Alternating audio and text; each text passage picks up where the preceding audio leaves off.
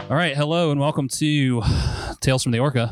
This is episode 8 with your hosts T Panda and the BFG. I'm T Panda and with me is the BFG. Brian, how you doing? Joey, I'm doing fantastic, man. Been a while since we've done one of these, but we've had some busy things going on. I was a little rusty there on the intro, but we're here. Both of us have had things going on. I spent time in another country for a while. I was in Peru.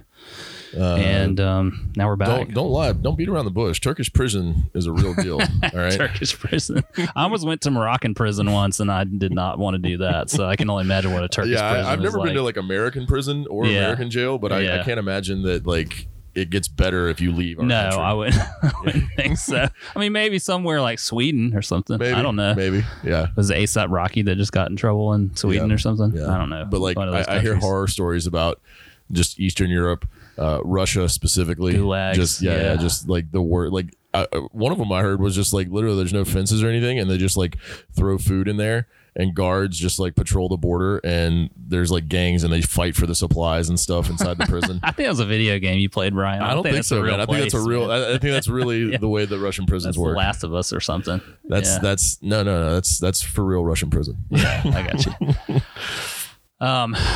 So here we are, and today's topic is, well, let's talk about some other stuff first. Right. Let's talk about what you've been watching. We were just talking, we had a thrilling conversation about Les Mis. Yeah. Because I put up a disparaging gif of Brian from said movie of Russell Crowe, and he was talking about how bad Russell Crowe is in that film. I've never seen it, but I do know that they were like, made sure that they actually sang. Yeah. Like, they're like, oh, the actors are going to actually sing, which is good when you got Hugh Jackman, right? Oh, that dude can sing. That dude can sing.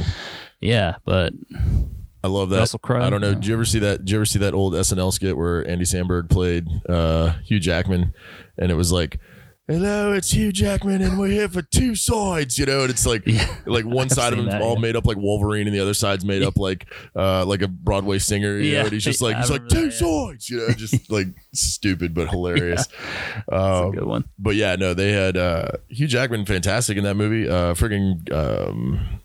What's her face? Catwoman. Kate. No, Anne Hathaway. Anne Hathaway was really good. But like you got all these phenomenal actors and like, these people that can really sing, and then you put Russell Crowe in there, and you're Russell Crowe. Look, mommy, it's Russell Crowe. Russell Crowe's on my like overrated list in general. I just don't think he's that great of an actor. I really like the Russell Crowe movies. I really enjoy. I really like, but there's a lot of shit out there that he's in that like I love Master and Commander. Yeah, and not that he makes it good. It's just like that's a well-made movie. Yeah, and same thing with like L.A. Confidential. He's great. Like he's in really good movies, but he himself is not exactly like the best part about those movies. I think the best acting I've seen him do is in L.A. Confidential. Yeah, but he just kind of plays himself. In a way, so yeah, just kind of like a brutish thug. Yeah, but Beautiful Mind. Oh, I hate that movie. Yeah, it's not good. Movie. The only reason I love Beautiful Mind is because it's got my future wife. I'm going to steal her away from Paul Bettany one of these days. Who's that? Jennifer Connelly. Oh yeah. Long time crush right there. Yeah, she's been around a long time. The movie that sold me on Jennifer Connelly, and like not that I'd seen her in other things, but the one that was just like blew me away was did you ever see Career Opportunities? I did not see that movie. Okay, that was like from the 90s or late 80s, I think. One of those like John Hughes knockoff movies. Yeah, right. Career Opportunities, man, she's just an absolute smoke show in that movie. Yeah, and Jennifer Connelly was a lifelong, and then she got like super naked and inventing the Abbotts, and I was like sold. I didn't realize that. I don't think I've seen that movie either. Yeah. So anyway, my Jennifer Connelly crush aside, not to say that. Requiem for a Dream, she's in that one, but that was always a tough watch. That's one watcher for me. That's a one watcher for sure. Yep. The other thing I was going to tell you is that so I found in Jaws news, we got to update you on anything everything on Jaws. Yep. Mm-hmm. Which I think it hit some milestone this summer. I think July there was some. How many years would it be? It came out in 75, so it'd be 34. Okay. No, 44. 44th anniversary or something. Yeah. I saw something about the anniversary of it. But also, Robert Shaw's son apparently is doing a stage play in England, I think, where he portrays his father and tells stories from the making of Jaws, and he does a little in one of the promos for it, he does his impression of him, and it's like spot on, and he looks like amazingly spot on. So good, look that up if you're a Robert Shaw fan like we are. And I saw that. I saw that the other day. It was really impressive. I would definitely go see that. I would love it if he recorded that and put it on some sort of thing. But who knows what the legalities of that are? But yeah, that's kind of cool. Yep. Also, Funko released a new pop figure, and it's literally Quint being eaten by the shark, and that's a new Funko Pop. I've seen the other ones that they've done of him and stuff, but that's he's like hitting it with the harpoon gun. And there's like blood everywhere. It's really cool. Christmas is coming up. So that's right. If you need an idea for what to get us, I will gladly accept all Jaws related memorabilia definitely.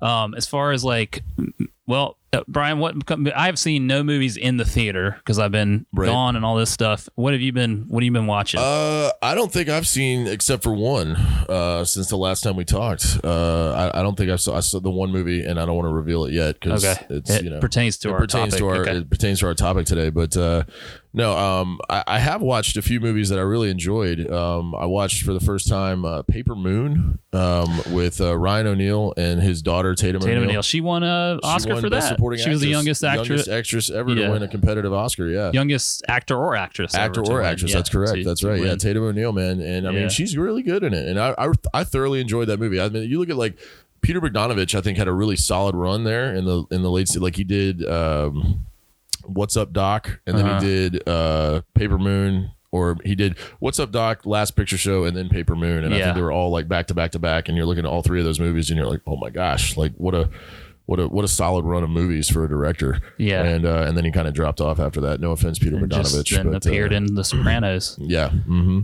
Yep. He was. I really enjoyed it. It was. I didn't know it was in black and white when I watched it. I didn't realize that either. I have not seen it. It's about some like a con artist or something. His daughter, so like Ryan O'Neal's a con artist, and he in like Depression era America, and stops by to see the funeral of one of his like loves of his that he's had, and she's dead now. And there's this little girl who is the daughter of this dead woman, and it's Tatum O'Neal, and she basically tags along with and kind of cons her way into going along with Ryan O'Neal to all of these places to bring her to Missouri where she's trying to get to, and they play all these long cons and stuff like that. And Madeline Kahn comes in for a little while and love her. Love Madeline Kahn, man. And so it was just a nice little picture that I'd never seen. It sounds a little like Matchstick Men. Obviously not nearly as good of a film, but but it's still I think Matchstick Men probably cribbed a bunch of stuff from Paper Man. Matchstick Men. It's been a minute since I've seen Matchstick Men. Nick Cage. Nick Cage. He's got there's a daughter and pissed blood. Yeah. He's got there's a great couple of moments in that movie where the cage rage comes out. Yeah. And he gets a little wild. Yep. But no, Paper Moon was really good. And I also saw the Man with the Golden Arm. Frank Sinatra. That's about heroin or something? Yeah, he's heroin addiction, and he's the drummer. He's a drummer and got all this talent, but just kind of shoots it away. So he got nominated for Best Actor, I think, for that one. Okay. One of his two, like he won for Period of Eternity, and then he got nominated for that one too. Right. And so that was pretty cool. I dug it. And I also went back and I finally watched in my ongoing Oscars project that I'm doing. I started in the 1950s. I'd seen a few of the movies. I'd seen Sunset Boulevard. I'd seen Father of the Bride, the original Father of the Bride. But I finally went back and never seen it. I'd started it a few times and then just like didn't interest me at all. But finally went back and watched All About Eve with with everybody under the sun that was in that movie.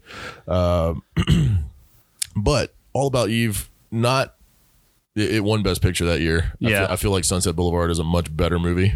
It won over Sunset Boulevard. It won over Sunset Boulevard. That's a shame. I know, but All About Eve, one of the three movies I think with 14 nominations for at the Oscars. Yeah, it's that one, Lord of the Rings, and La La Land of all movies have the most nominations. And La La Land won the least of the probably out of the three. Right? Yeah, I think La La Land won 3, and All About Eve won 6, and Lord of the Rings: Return of the King won 11. Maybe, or whatever it was nominated for. Right. It might have been Titanic. Titanic got nominated for 14. Okay, yeah. I can't remember, but it all starts to run together there a little bit.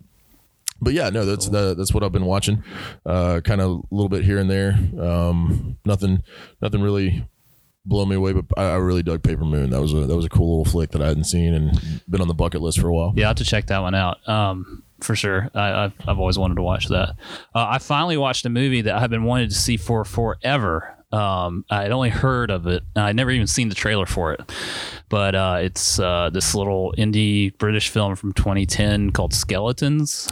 Yeah. Have you ever heard of that? You ever seen it, Brian? You were talking about it. Talking about it at brunch. Yes, folks. We got a brunch, and we were talking about it. And it's this really interesting movie. It's got Jason Isaacs is like the big name in it. He's not the main role, but Jason Isaacs was the villain in The Patriot, and of course he was he was Lucius Malfoy in Harry Potter. And it's just a great actor. Like, should be known for more than just those 2 roles. He's one of those. Oh, that's that guy. Guys, and he's got a great voice. He does just like a great presence in his acting. Yeah, plays a great villain. He's very much like Mark Strong in a lot of ways. I compare him to him. Yeah, I always look at like vibe. Like there's those guys historically through film who are they're always playing like the snake in the grass or like the villainous kind of like Bruce Dern was another one. Yeah, for sure. Like, who did that? And so Jason Isaacs, I don't see him playing any kind of like lighthearted comedy roles. No, not really. He doesn't get anything like that.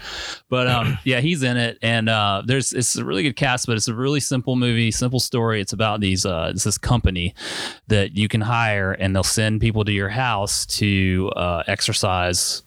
It's not really exercising ghosts. It's more like exercising bad memories and scandals from your house. So they come and they like channel into your and they can see what people have done in their life and all this stuff.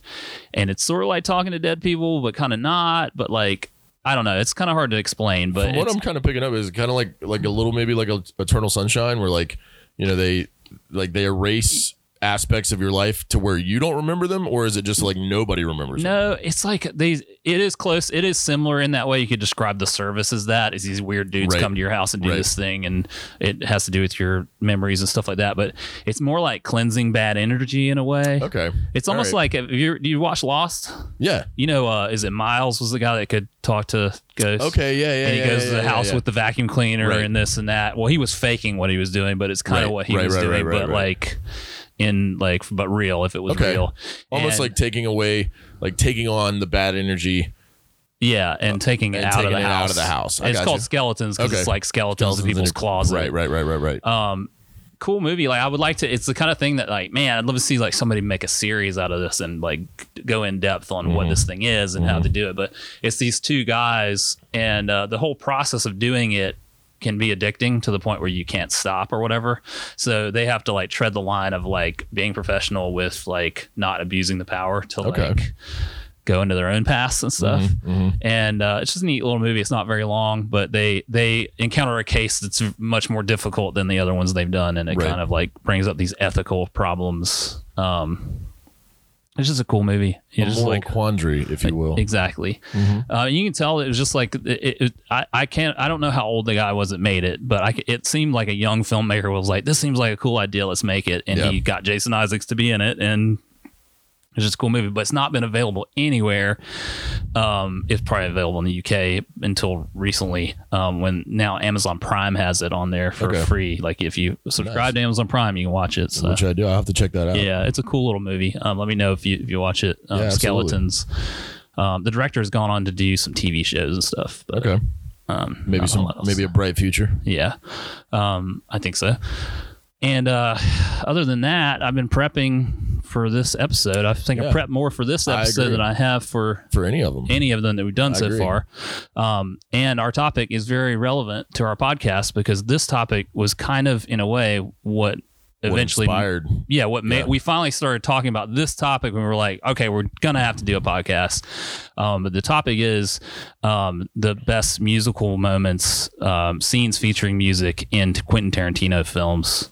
obviously inspired also by Once Upon a Time in Hollywood, which has just come out. Just came out. And so what we wanted to do was pick out our 5 favorite scenes. Quentin Tarantino is one of the masters of using music, especially pop music, in this like interesting way in his scenes. I always say that him and Scorsese are the 2 masters of using popular music in their films. Agreed. They both use them in different ways.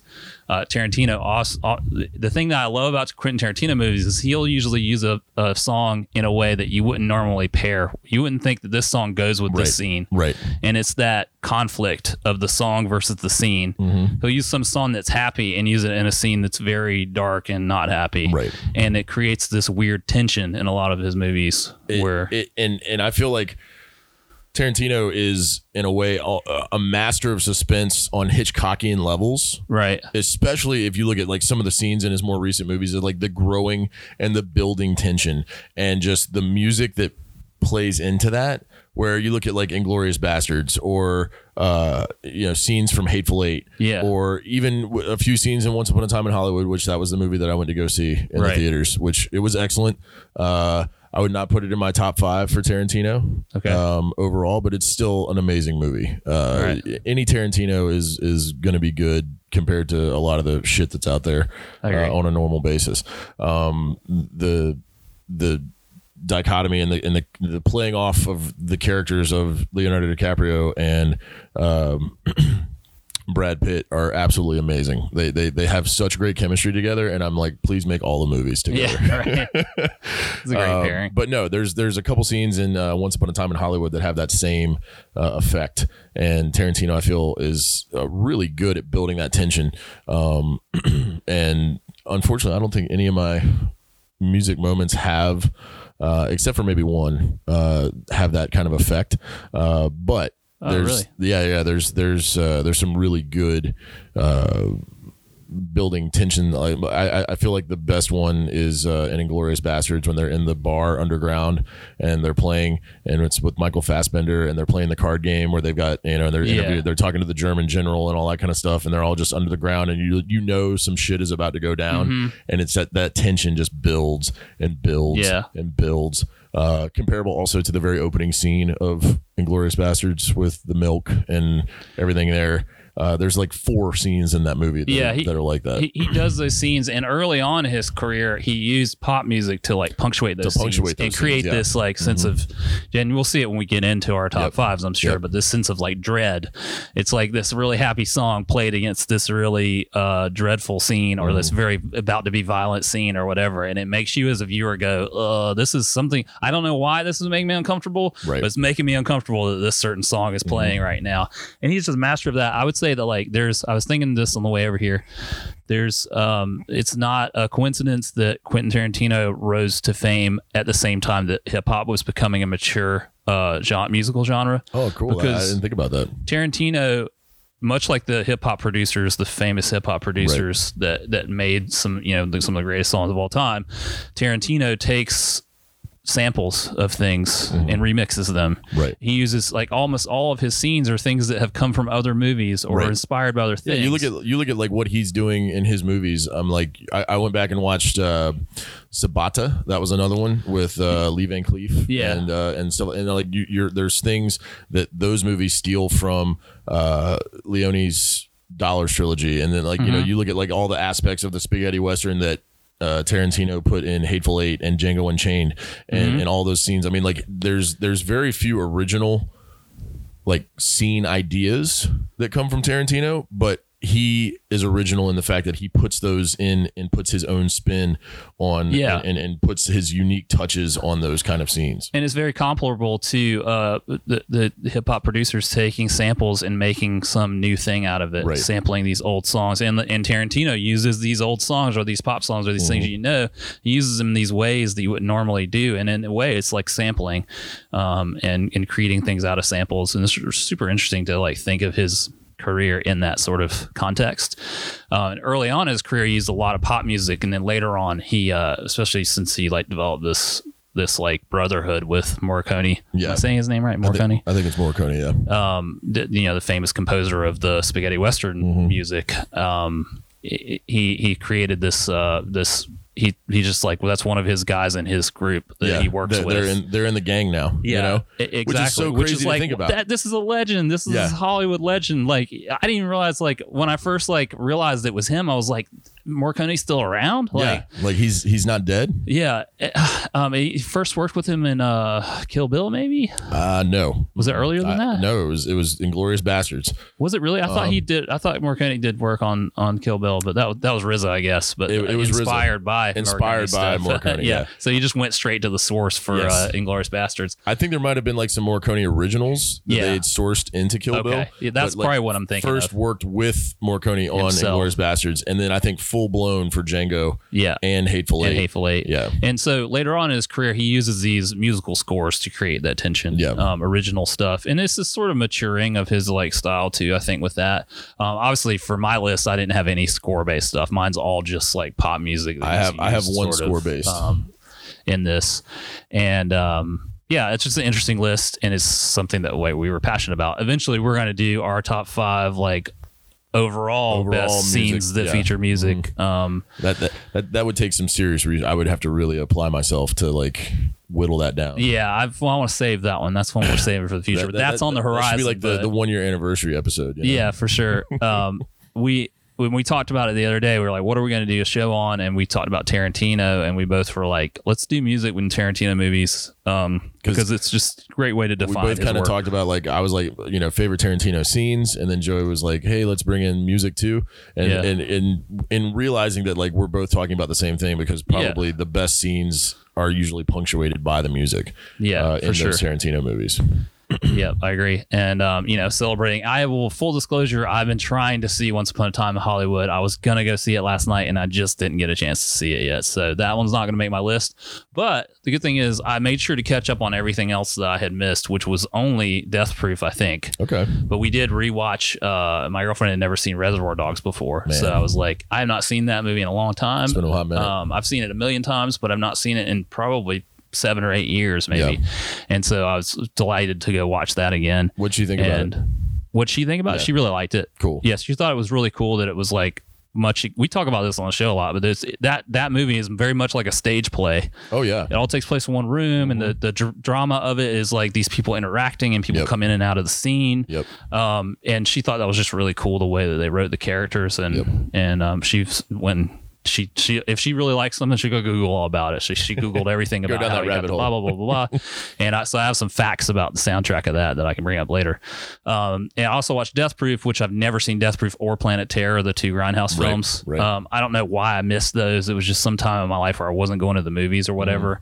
And I was like, yeah, we should watch that. I was not a big fan of Death Proof. I'll tell you that straight up. I thought it was not great. I really enjoyed the first half of it, which is like one film. Right. And I got that. Yeah. It's just like straight up homage to Grindhouse films, and it's gritty looking, and he actually hand scratched all the film, and there's scenes dropped.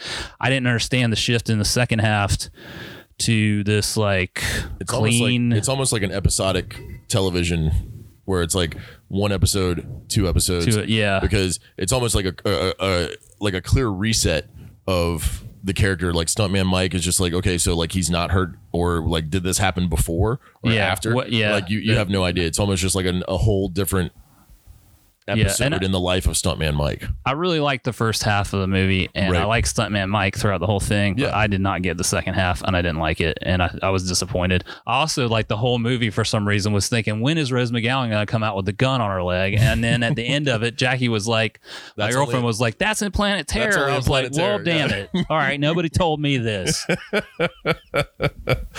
I felt like an idiot. I'll say this. I saw Grindhouse in the theater in the original like 3-hour version of it. Yeah. And Planet Terror is the weaker of the 2 movies. Really? I think. Was it first, or was Death Proof first? Planet Terror was shown first, and then Death Proof. Yeah. I was just really disappointed in Death Proof. I mean, it's Tarantino, so I'll take it over just about anything. Right. But it was like one of maybe his weakest film, I think, in my opinion. So I would concur with that. Yeah. I would agree with that. Which is funny because you were like, it's good middle of the ground Tarantino, but then I was thinking on the way over here, I was like, well, no, there is like no I guess everything is middle of the ground Tarantino because there's no trash Tarantino. Right. So, but I think it's at the bottom of the list for me. But I don't know. It's kind of an example of like sometimes his like reverence for film and he gets too cute with it. I think, and that's even in his. There was a lot of reference to other movies, and like it was almost like, hey. Whereas in his films prior to Death Proof and even after, it's like, okay, there's all these references and there's subtle references, or it's like visual cues and things like that to other movies. Whereas in Death Proof, it was like, we're talking about a 70 Dodge Challenger, like in Vanishing Point, which Vanishing Point's a great fucking movie. Right. But it was a little too on the nose. But it's almost like too on the nose, and you're like, ha, wink, wink, you know, it's like. Yeah, okay, buddy. We watched some movies. Yeah, we've seen movies too. Oh, I got it. Yeah, sure. So, yeah, but I was glad I watched it because now I have seen everything that Tarantino has put out. I really wish that I'd gone back and watched both Kill Bills again because it's been a long time since I've seen those. That's I got them right up there. I watched both of them, man. You watched those in prep for this, so that's good. It really solidified like both. Like I consider them one movie, as does Tarantino. I do too. Tarantino considers them as just one movie, and it is. Oh my gosh, it's unreal how good, because Kill Bill, like for me growing up, like I saw, which is also funny because like we're doing this Tarantino podcast, the 18-year anniversary of me watching Pulp Fiction for the first time. Pulp Fiction is my number one movie of all time, favorite movie. Shout out to episode 1. Yeah, it did. And so that happened in August. August is the 18-year anniversary of me watching Pulp Fiction. When did you watch it for the first time? 2001. Okay. Yeah. I got you. So I saw Pulp Fiction for the first. I was like 16 and saw it, and it just blew my mind. And I'll talk more about that later.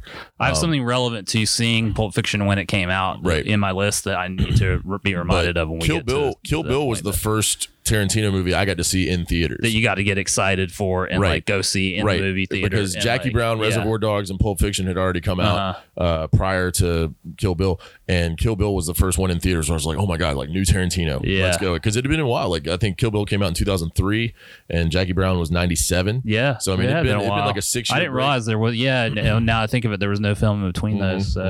So yeah, that was, and it was hyped, and like the media and the marketing just blew it out, and it lived up to all the hype. And having rewatched them, I would say that collectively together as one film, Kill Bill is my second favorite Tarantino film behind Pulp Fiction. Yeah, I don't hate that. Yeah.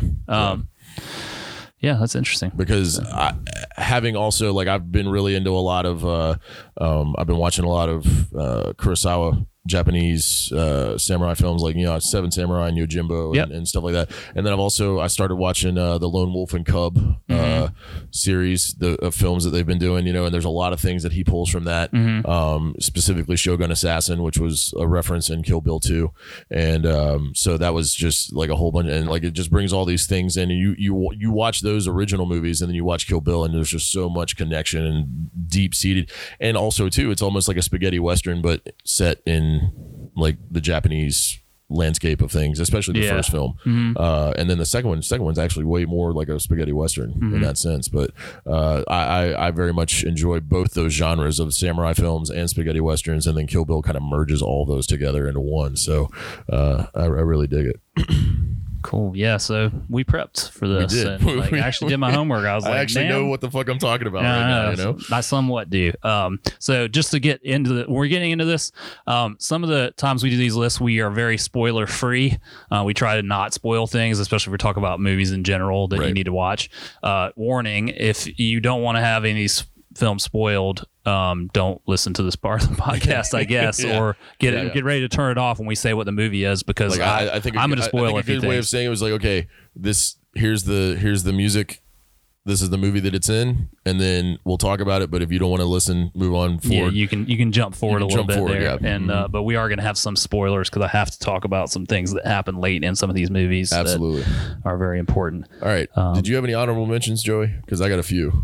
You know me, I'm going to be. I did. I wanted to say intros in general as a concept. Okay. I'm not saying intros are not on my list, but his intros, I read this interview with him recently where he said, the most important thing for me is to get the intro scene filmed in my head. Yeah. I figure it out in my head. And if I've got an intro and a song for it, then I can make the rest of the movie, which is kind of this weird backwards way of making things. I mean, I'm sure that's not the whole story of how he makes films, but like it's very important. His point was his intros are very important, and he has some of the greatest intros. Some of them, like I could have done a whole list on just intros of his movies, and intros. That's a great way of kind of and outro music. His particularly like at the end of Reservoir Dogs, he uses Harry Nilsson's Coconut Song, which is a very weird, strange song. But I'm a huge Harry Nilsson fan. He's a great songwriter, and he's written a lot of songs that you love that you do not realize were written by him.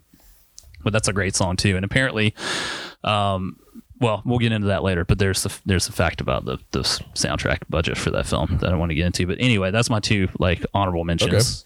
Okay.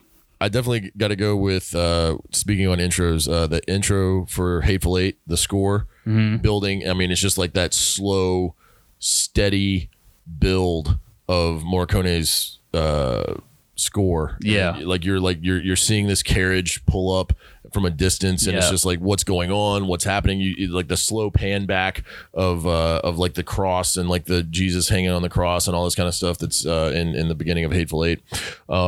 Also intros Bobby Womack's Across 110th Street and Jackie Brown.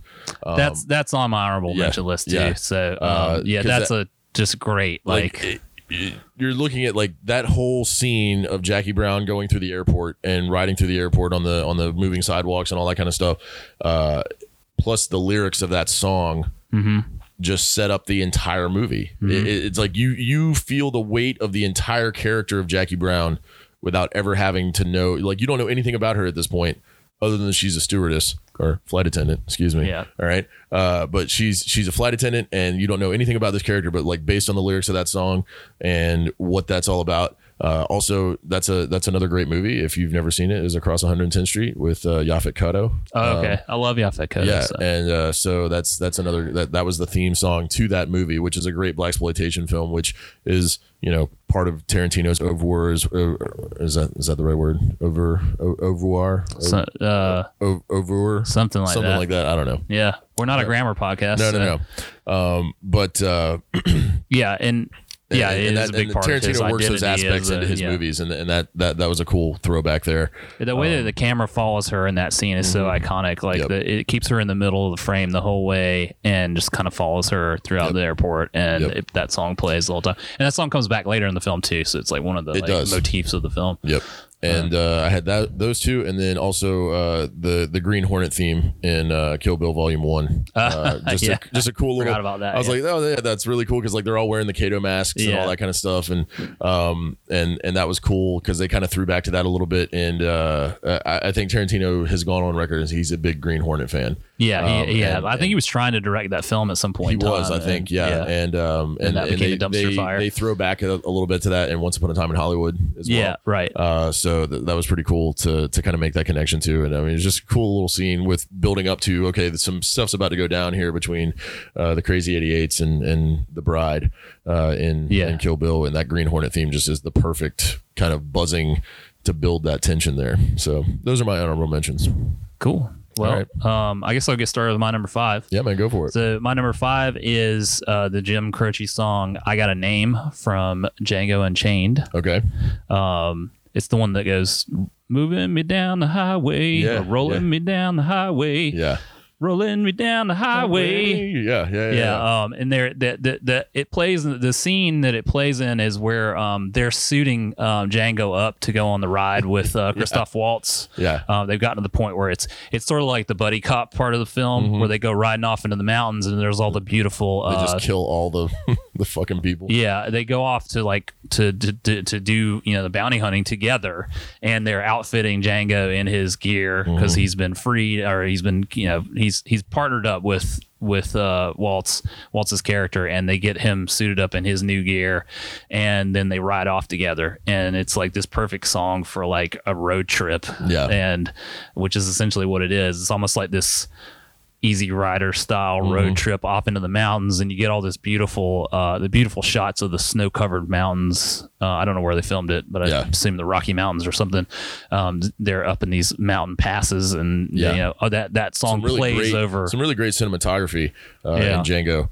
And more so than, I mean, he always captures some really cool moments in his movies, but and just in terms of the landscapes that they get in Django, that was really good. Yeah, and that song plays over a lot of that riding off, and they get ready and they ride off, and that song's playing in that scene, and I just think it's a really great use of pop music in an anachronistic way, where it's like obviously Jim Croce wasn't around in whatever time period that it was, the 1860s or whatever. Was it post Civil War?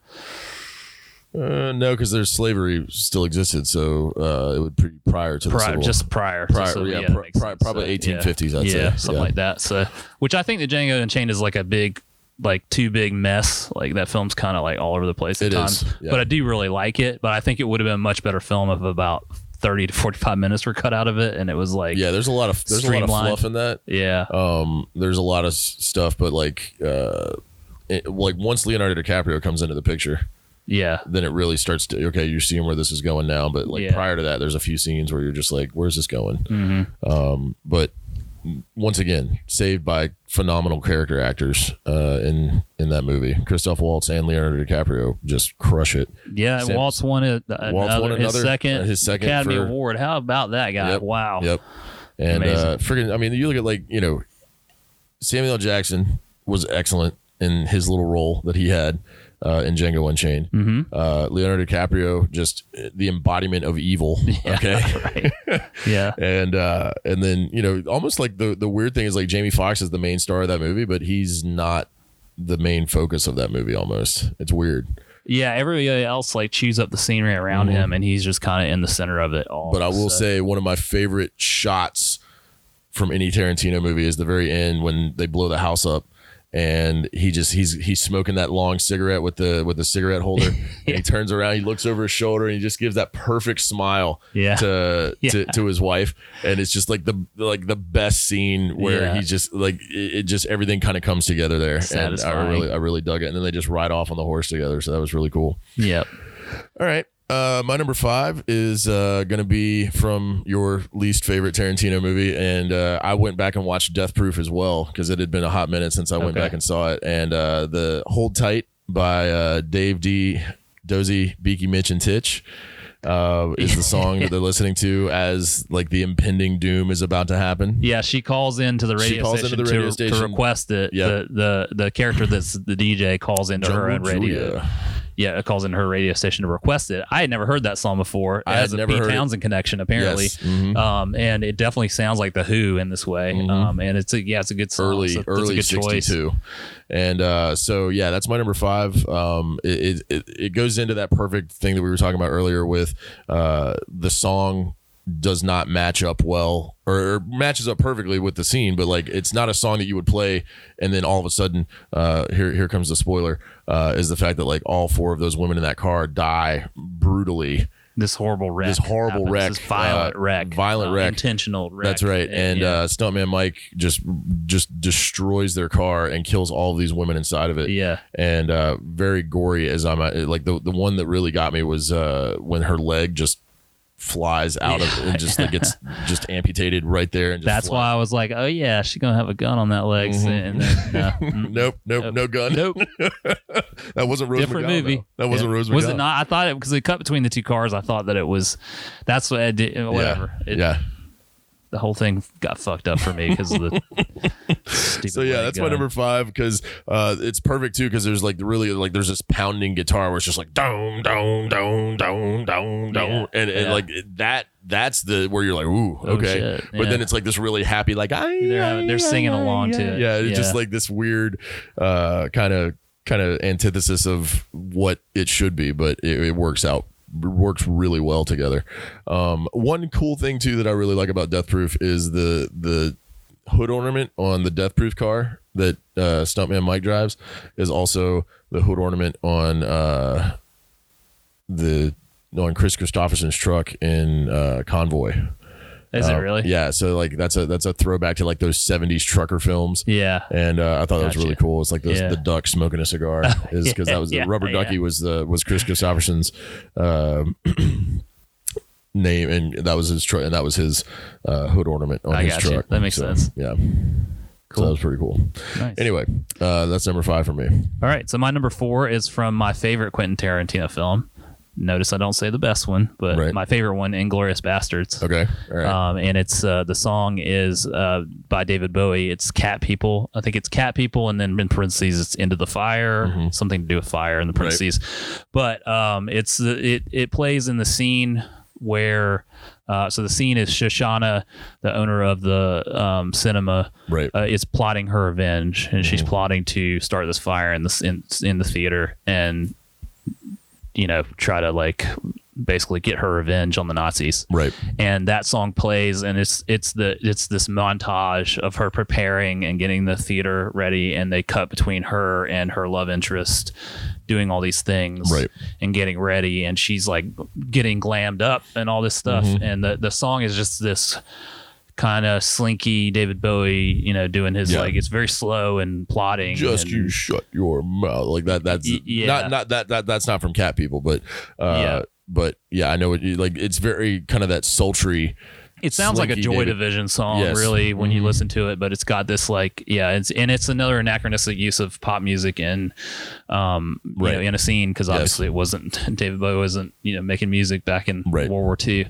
It's just this great scene though, where it just sets up for this. You've been building for this revenge from the beginning of the film, and now you're here, and it's getting ready, and it's like prepping for this impending thing, and you don't know what's going to happen or how it's going to turn out. And especially after all the other things that have happened in the film up to that point, where like that she's probably going to kill those Nazis in that theater, but you haven't seen it yet. Yeah. And this is always my big question for people about Inglourious Bastards is like, do you think that Hans Landa knows that it's Shoshana when they have that little lunch together, when they eat the I don't know. If you press me, I would say no. Okay. But it does set it up to feel like that. Yeah. When he eats the cream or whatever. Yeah, when it's like the whatever it is, the strudel. The strudel. When they're eating the strudel, like wait for the cream, and so like that's one of those things where I'm like, does he know that? Like I feel like because he's so calculating and he just knows everything about everything. Is like, does he know that that's her, or at least does he have suspicions that that's her? I think Tarantino intentionally plays it vague like that, so you don't really know. Right. I don't think so, but I did have the thought that he knew. Like I did go back and forth on that. And it's very, very possible that he did know. Yeah, yeah. So that's always a really cool thing. I love about Inglourious Bastards is that unknown aspect of what does Hans Landa really know, and then also too like. How is it that he gets duped so easily? Like, are the bastards just that? Like, is Brad Pitt that great of a mastermind? Yeah, or it is kind of like because he's this like he's this master villain. Yeah, and then he gets thwarted by these guys. Right. Like, so it has a very James Bond-esque quality to it, where it's like here's friggin' which is funny because Waltz played Blofeld and Inspector, but it has like that quality where it's like, how is it that you're this master villain and then get brought down by somebody so simple as Aldo Rain, Aldo the Apache, right? But that's always stuff that I think about when I'm just thinking about movies and I'm watching them. And I'm like, especially after you see it for the first time, you're going back on like the third or fourth rewatch. That's just stuff that I've watched. Other than Pulp Fiction, I've watched Inglourious Bastards the most out of all his films. I've probably Pulp Fiction definitely number one, and then I would probably say that I would echo that because it's just it's a movie that you can put in and it's very watchable. The scenes in it, they're just individual scenes. Yes. I think that overall it probably fails as a movie cohesively as a full plot in some ways, right? But the individual scenes are just spectacular. Especially that scene when they're in the basement you talked about earlier, and there's all this tension, and Michael Fassbender's in it. Michael Fassbender, I've said it before, and I'll say it again. You put him in your movie, you have a license to print money. Yeah, totally. Like he's so great as that character. He's so great. It is just like even the scene prior to that where they're in, and it's like Mike Myers is like the thing, and they're talking about the whole operation and everything like that. Just like the words and the dialect and the verbology, or that's not the right word, but just the way that they speak is so perfect, you know. And it's like all of our eggs in one basket, you know. Just like it's so perfect with that little this arrogant British secret agent or secret or special forces guy or whatever. Right. So, all right, so that was your number four. All right, so my number 4 is going to be probably one of the more iconic scenes from Tarantino. Everybody probably knows it. Like if you don't know anything about Tarantino, it's probably the one that everybody does know. And Steelers Wheel, Stuck in the Middle with You from Reservoir Dogs. And the thing that I love about it so much is, I mean, yes, it's iconic and it has all this violence and it's this very happy song kind of thing. Yeah. But I would say more so than any other song in Tarantino's filmography. And I read an article recently where they're saying that like great directors or people who use music in movies, it's like when you hear that song now, that song is forever associated with that movie. Yeah, you can never. I listened to that song on the way over here, you can never dissociate. I can never hear that song, and once you've seen Reservoir Dogs, you can never hear that song and not think of that scene. Yeah, because I agree. That's how ingrained that song is with Mr. Blonde killing Marvin, and it's just like cutting the ear off. And I mean, it's like, and the thing that I really love about it is like, you know, he goes and he throws the gas on him, or he goes out to the car. He goes out to the car, and like the music stops because he goes out to the car, and then they're out there and he's like fishing around in the trunk. Another great Tarantino trunk scene, and then like he comes back in and the music picks up right backward. Well, the music's, what do you call it when the music's playing actually in the scene? It's called we should know that. We should look that up. The music is playing on a radio, and the whole conceit of the whole movie has to do with they're listening to this K-Billy super sounds of the 70s sounds of the 70s weekend and all these songs, and they're reminiscing about things as the songs come on.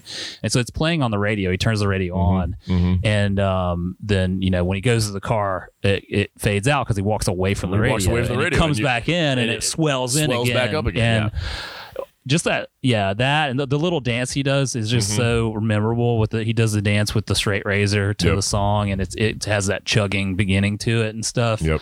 And then he like once he cuts the ear off, and he like talks into the ear and just it's this like funny and horrific scene. And I think it is the ultimate example of what I was talking about earlier about Quentin Tarantino using the juxtaposition of happy upbeat song with horrific thing or dark thing, right, to create this sense of tension and this sense of like craziness. Like Blonde is made out to be this crazy force in the film, and then you finally are seeing this because he's been cool up until that point. Yeah, he's like the coolest guy in the movie up to that point. And now you're like, shit, this guy is fucking nuts. He's a psycho. And that song just punctuates it. It's such a great use of music. I still would love to have seen if they did like a Vega Brothers movie, which they were supposed to. They were supposed to. John Travolta and Michael Madsen. That would have been a great. Because their characters from Reservoir Dogs and Pulp Fiction are brothers. They are brothers. In the continuity. They're the Vegas. So yeah. Yep. That's a great one. Yeah, it's so good. It's so iconic. Like, and there's very few music moments like that. Like another one that I always think back on is Tom Petty's "American Girl" from Silence of the Lambs. Yeah. Every time I hear that song, that's all I can think of is like her singing that song right before she gets kidnapped by Buffalo Bill. Yeah. And just like the whole. That's that one, and then Steelers Wheel, Stuck in the Middle. It's such an interesting song too. The Steelers Wheel song is such an interesting song because it's one of those songs that like like growing up, I knew that song, but I didn't really know what it was called. I always thought it was Bob Dylan because I think Bob Dylan wrote that song. Okay. I think there's some connection to Bob Dylan from that song. Right. And it sounds like the singer is trying to put on his best Bob Dylan. It does, yeah. I can't remember what that guy's name. Because it does have that kind of, yeah, it does. It's like this like trying to be Bob Dylan thing. Right. And so it's like this perfect song to like, it had this like non-identity to it of like, well, it's kind of this thing, but I don't know. And then Tarantino attaches this scene to it that makes it its own thing. It's like amazing. I don't know. It's just great use of it. My fact earlier that my girlfriend looked up was that Tarantino used the entire music budget to get the rights to that song for Reservoir Dogs. The rest of the songs that are featured in it that are pop songs or on the radio or whatever were they got the rights to those by making a deal for the soundtrack somehow. So I don't really know how spend the whole music budget on that one song. That's cool. Yep. I didn't know that. But if they didn't use that song, can you imagine that song with any other that scene with any other song? No, you can't. No, so, and like it's very tough to imagine that, and also too, it's like I feel like Tarantino at some point was like, man, you know, like these guys deserve some more credit, and I'm going to put their song in a movie. Yeah, you know, like he's a fan of things. So he's a fan of things, and he wants to like. And I've always said that like if I ever got off this teaching path and like got into film or something like that, if I ever did like bands that I loved growing up, like the Bare Naked Ladies, you'd be exactly getting them more credit for what the music that they made that should have been more recognized. But like some of the lower, like the lesser known bands that, you know, didn't quite make it mainstream, but like I saw all the time in colleges or like when I was in high school and stuff like that, I would be like, I want to put their music in my films because, or like I've already thought about, because like when you hear songs, it's just like, man, I think of movie scenes and plays stuff. On your head. That'd be a great scene to put a movie or a song in. And so like, if I ever make it big like that, then I'm going to give out some recognition to some of those little known bands, and then maybe they'll have like a career resurgence, you know. Steelers Wheel back on tour thanks to Quentin Tarantino. I mean, I'm sure it affected their income as a band, like as far as royalties and stuff. Because I'm sure tons of people. They made this Quentin Tarantino soundtrack, which was like songs from Pulp Fiction and Reservoir Dogs and a couple things he had written from True Romance and stuff. I think all those were on one soundtrack together CD, and I had that, and I'm sure that like tons of people bought that thing, and like they had to have made money off of it. So that's cool. Yep. All right, man, what you got? My number 3 is from Jackie Brown. Okay. And I watched Jackie Brown again for this too. Okay. I did not rewatch Jackie Brown, but I did watch the one scene that I wanted to talk about from Jackie Brown. So gotcha. Well, I watched it again because it had been so long since I'd seen Jackie Brown that I remembered the iconic bits of it, but not the whole overall plot. Right. I have this weird relationship that I think a lot of Tarantino fans of my age have with that film, whereas that you saw Pulp Fiction much later after Jackie Brown had already come out. Right. I saw Pulp Fiction not in the theater, but I saw it the year it came out. I saw it on VHS or the year after, and became a fan of it, and then watched Reservoir Dogs soon after that. Because we got to watch Reservoir Dogs. This absolutely. I was in the same boat when I saw Pulp Fiction, and then I think I saw Reservoir Dogs maybe like a week later. Right. Yeah. It was close for me, but then there was all this buildup of like Jackie Brown's coming out next, and getting really excited about it, and then having a huge disappointment in that film. Right. As a Tarantino fan and wanting more Pulp Fiction and Reservoir Dogs, and that film's very different than those two films. It is, and it's also the only one that he didn't write himself. Yeah, right. Because it's based on the Elmore Leonard book. It's based on Elmore Leonard book. Yeah, and it plays with time a little bit, but not the way that. It doesn't have things out of order in the way that the other two films do. So it kind of breaks the mold, which he probably intentionally wanted to break the mold of not doing it the same way. Right. But I can remember vividly me and other Tarantino fans being like, this movie sucks. And actually it's great. It's a great film. I remember watching Jackie Brown for the first time. I think I was in college because it was one of those, like I didn't see Jackie Brown for a long time after I watched Reservoir Dogs and Pulp Fiction. And I saw it for the first time in college. And I remember watching it for the first time and I was just like, ooh. Like, that's not as good as what I thought it would be. But then having sat down and watched it and revisiting it over the years like I have, it is a very good movie. And there's some really great scenes and there's some really good characters. Like Michael Keaton in that movie is amazing. And great. Like, I forgot he was in it. Yeah. And he's great. Yeah, just like that manic energy that he brings to his character. And Robert De Niro, a very understated De Niro performance. Man, really and just great. Just nails it. Yeah. So like normally like you see De Niro playing like these really educated or very slick kind of characters, and Lewis and Jackie Brown is just, he's a fucking deadbeat. He's a moron. And he has nothing to say. He's just like he doesn't say much in the movie. No. And just great. But that's what makes it so great when you watch it, and like then he fucking just kills Bridget Fonda. Yeah. and just shoots her in the parking lot. Of like, shit. Yeah, and you're like, shit. I mean, it's akin to Marvin getting shot in the back of the car in Pulp Fiction, right? Yeah. So it's just shocking in that way. But Jackie Brown, I've seen in that light of where I saw it and I was like, man, this movie sucks. Yep. And then like years later, 6 or 7 years later, something like that, I watched it again and was like, it's all right. And then to come up to today where I watched it for the third time probably and was like, wow, this is a really great movie. Yep. Robert Forster is awesome in amazing. It. Like got nominated for Academy Award for that. It revitalized his career. I mean, like he'd been nowhere for like 20 years almost. And it's such a weird thing because he's such an awkward character. He is. He's awkward, and it's almost like his acting's very good, but he's almost like a bad actor in it. He is playing like what he thinks a human being should be or something. Yeah. He's this weird, awkward dude who doesn't really know how to interact with other people and doesn't know how to express himself. Yeah. He's weird because he's like really cool and like Tarantino plays up the cool factor, but he's also like super awkward and vulnerable in these ways. And he gets stepped on by a lot of characters in the film. So it's a weird role, but really nice. But anyway, I haven't even gotten to the song and the scene. It's not really one scene. This is another song that's used as a motif in the whole film, and that's the Delphonics, Didn't I Blow Your Mind This Time?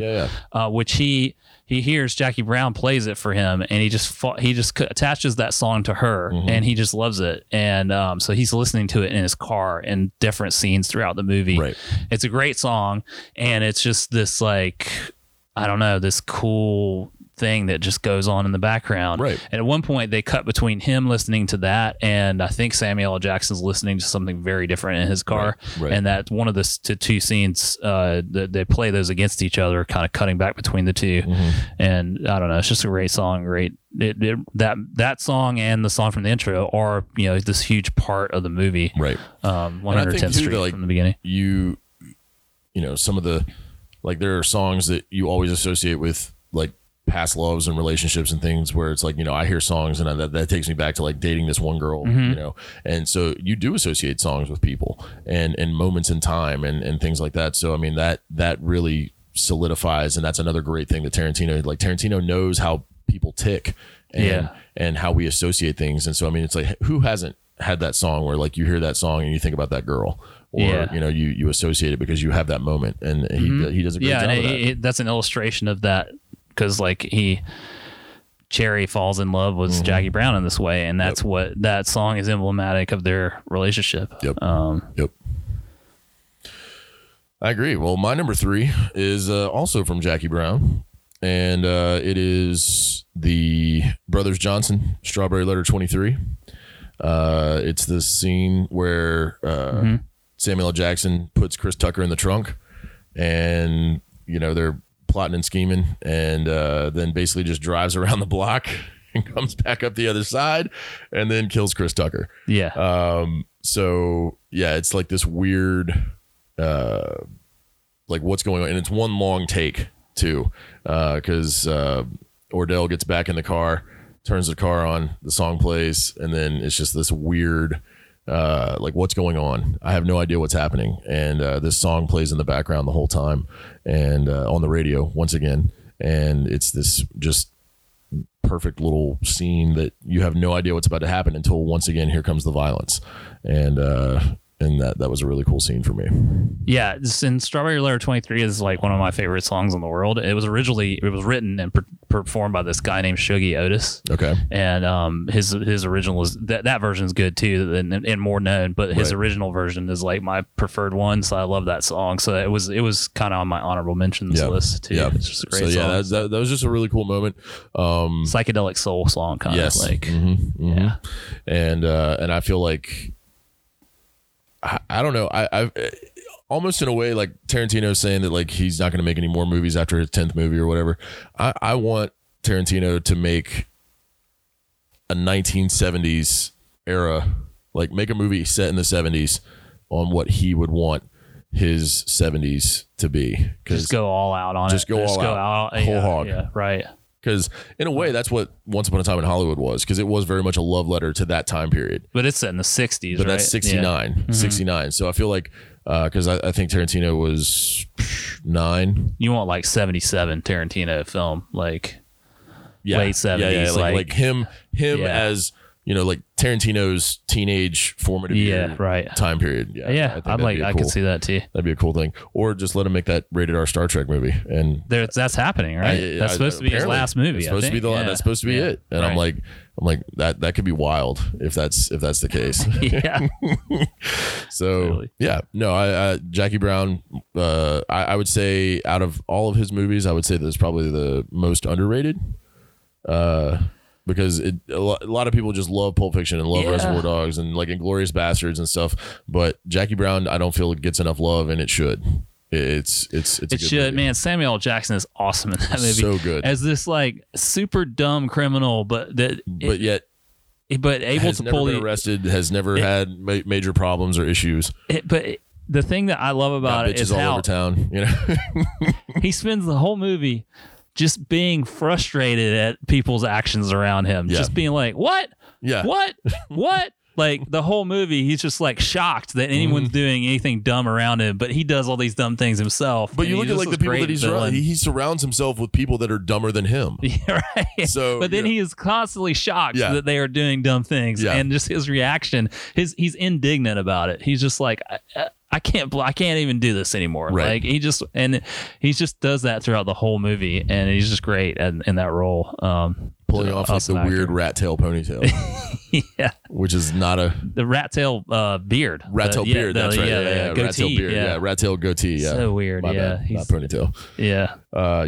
And I think solidifying the image of Samuel L. and the Kangol. Yeah, definitely. For sure. Yep. All right. What you got number 2, brother? All right. My number 2 is Miserlou from Pulp Fiction. Okay. All right. It's Dick Dale and the Deltones. It's a surf rock song, and you all know it from it plays while the opening credits are playing of Pulp Fiction. After that initial scene with Honey Bunny and trying to rob the diner, and then it breaks right into the that famous rolling guitar. Yep. And that Pulp Fiction comes on the screen. It's just like, I think that it's kind of like, I guess I kind of have to include that scene leading up to that point, because that's where it punctuates that scene. Right. It cuts to black, and you get that song. But that song is like surf rock. It's a weird thing. It's a weird genre of music, and it was kind of forgotten until that point. And then he brought that back to the forefront. There's a lot of surf rock in that movie. I rewatched Pulp Fiction to just for this, and for just because it was time to watch Pulp Fiction again, my yearly watching of Pulp Fiction.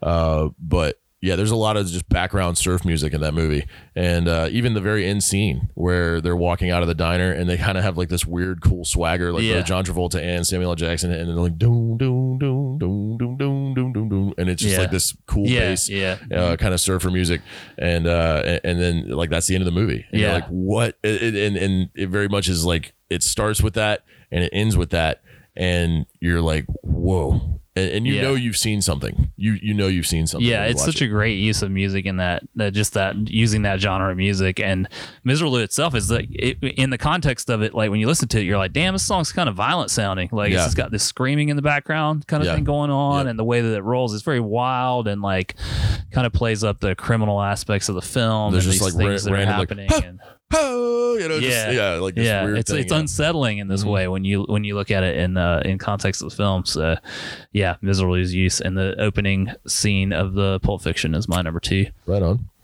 My number 2 is the only one that I had that wasn't a specific song. It was a score moment, and it's from Kill Bill, Volume 1.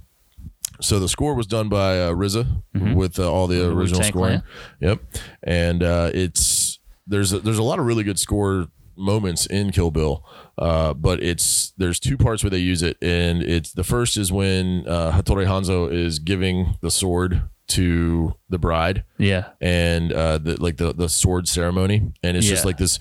There's horns and the Japanese flute that's in the background, and it's just like this weird, fun, almost mystical quality to the music, and it's like, so you've got like almost like the mariachi horns with this kind of Japanese flute playing together, and then it just kicks in with the drums, and it's like doo, doo, doo, doo, doo, and it comes in with those drums like that, and then those horns been like na, na, na, na, na, na, and so it comes in with those, and it, like the flute in the background plays very well against the horns like that, and so they use it in that scene, and then it's also the song for the end credits in Kill Bill, and it's like, you know, it's like that woman deserves her revenge, and you know, we all deserve to die, and then it's like, does she know that her baby's still alive? And then it's like that and then it comes in with those drums again. Those drums really accentuate and really nail home that scene, both of them.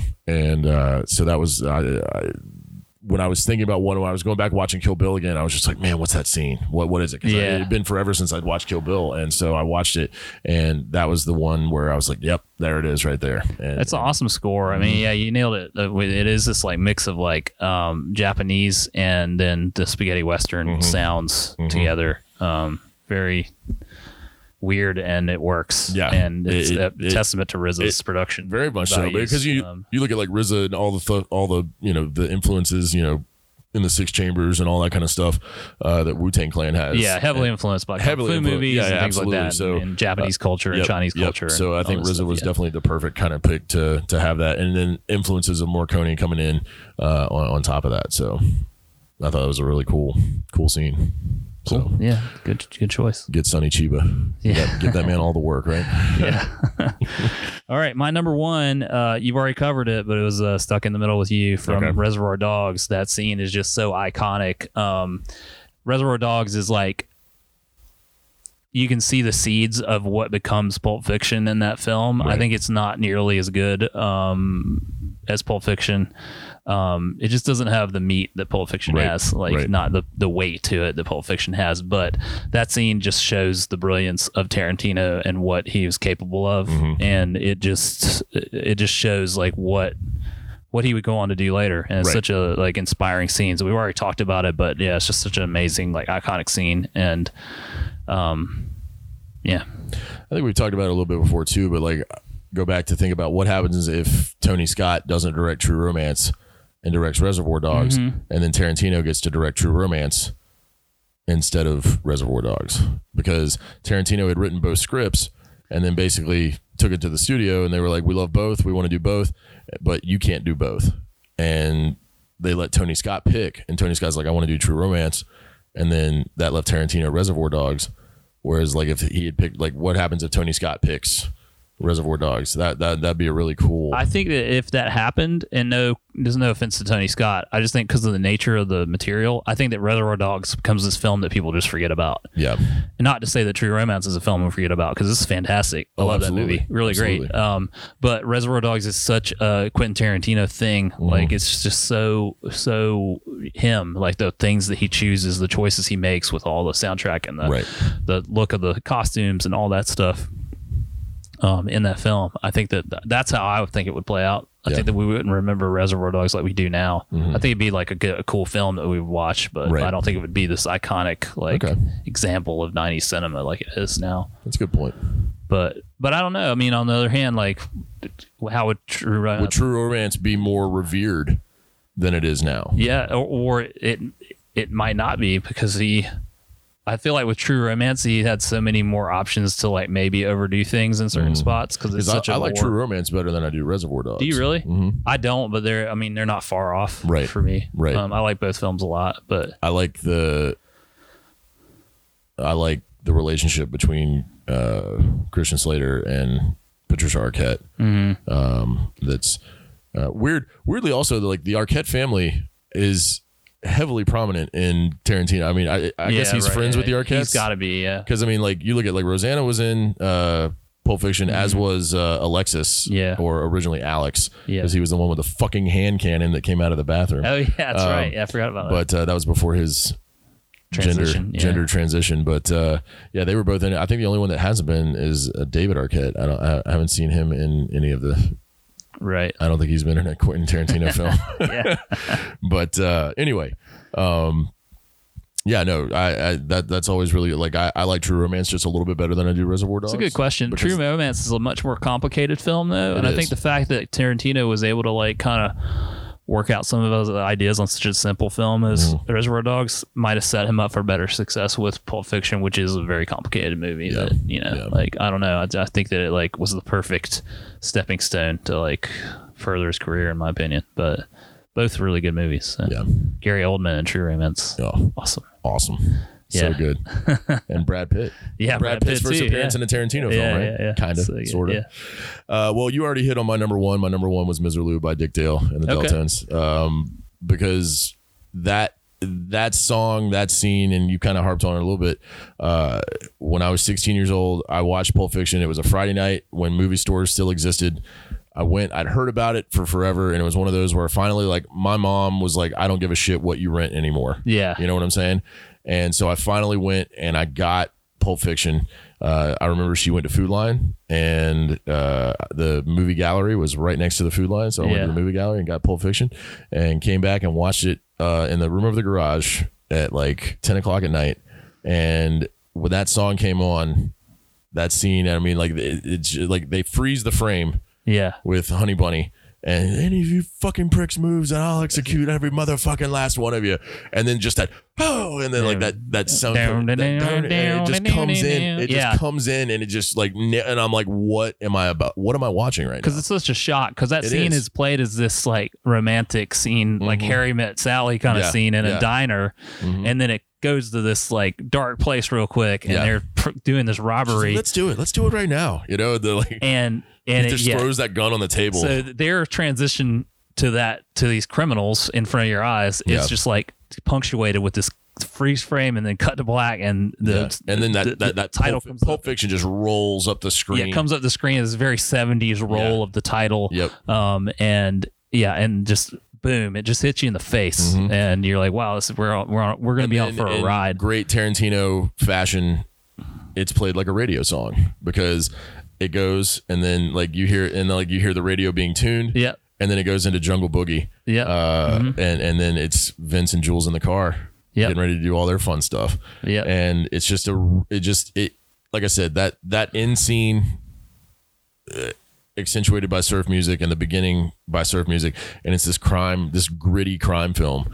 I'm like, Marcellus Wallace is getting sodomized, and there's a great song too. I can't remember the name of it, but and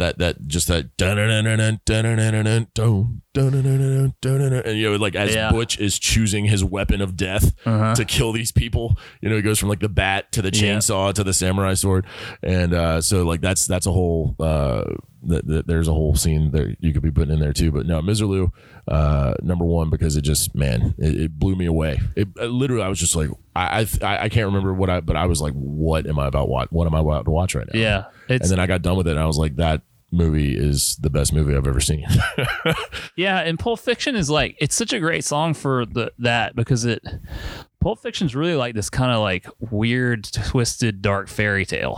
It's not really set in reality. It's set in this weird, like, it's set in Quentin Tarantino's head, I guess, but like it is like a fairy tale aspect of it. Like there's a lot of like anachronisms and things, like you couldn't really tell what era it's in. Like there's not anything that super dates it to any, like it's supposed to be, I guess, running the 90s or whatever, but it's like kind of like, like that song is like a 50s cafe or a 50s restaurant, and then nobody dresses like when they dress in like the Santa Cruz banana slugs, and like when they shoot Marvin and stuff, and everybody laughs at them for the clothes that they're wearing. Yeah, and, it's like those are clothes that people wear all the time now. Yeah, but nobody dresses like the 90s and like right.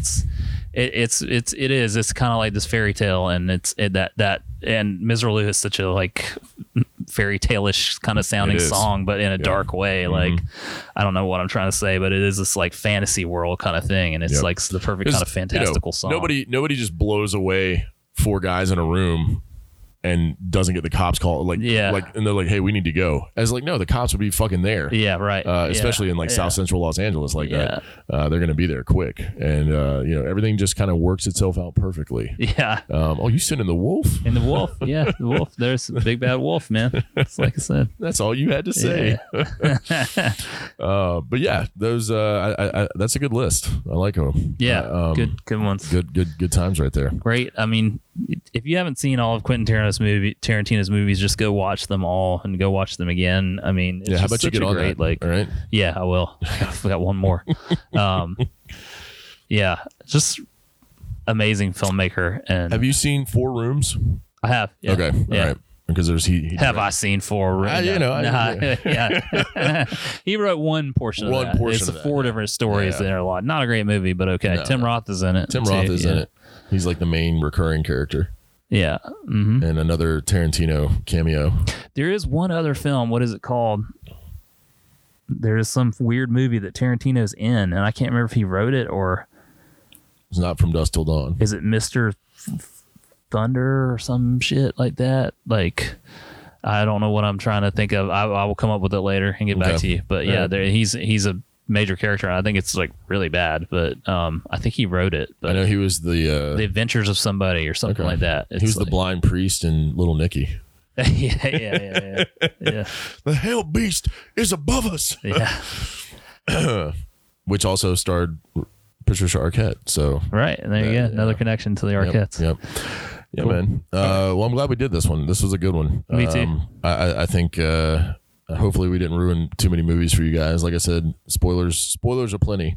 Not that really applies now, but I think they'll be all right. Hopefully you guys enjoyed it, and we will definitely be talking to you sooner rather than later. Brian, where can they find you? I am currently on BFG Wilmington Trivia on Facebook and nofelix.com online with all my Oscar reviews and my trivia page and everything like that, which pretty epic trivia last night. I'll say that. I heard it was just okay. Yeah. Word around the water. What around the water cooler, Yeah. You can find me on most things as at DJ T Panda, all one word, at DJ T Panda, all one word. And so thanks for listening. And as always, you're going to need a bigger boat. How about you come down here and chum this shit? Yeah. Hooper drives the boat. Hooper drives the boat, Chief. We out.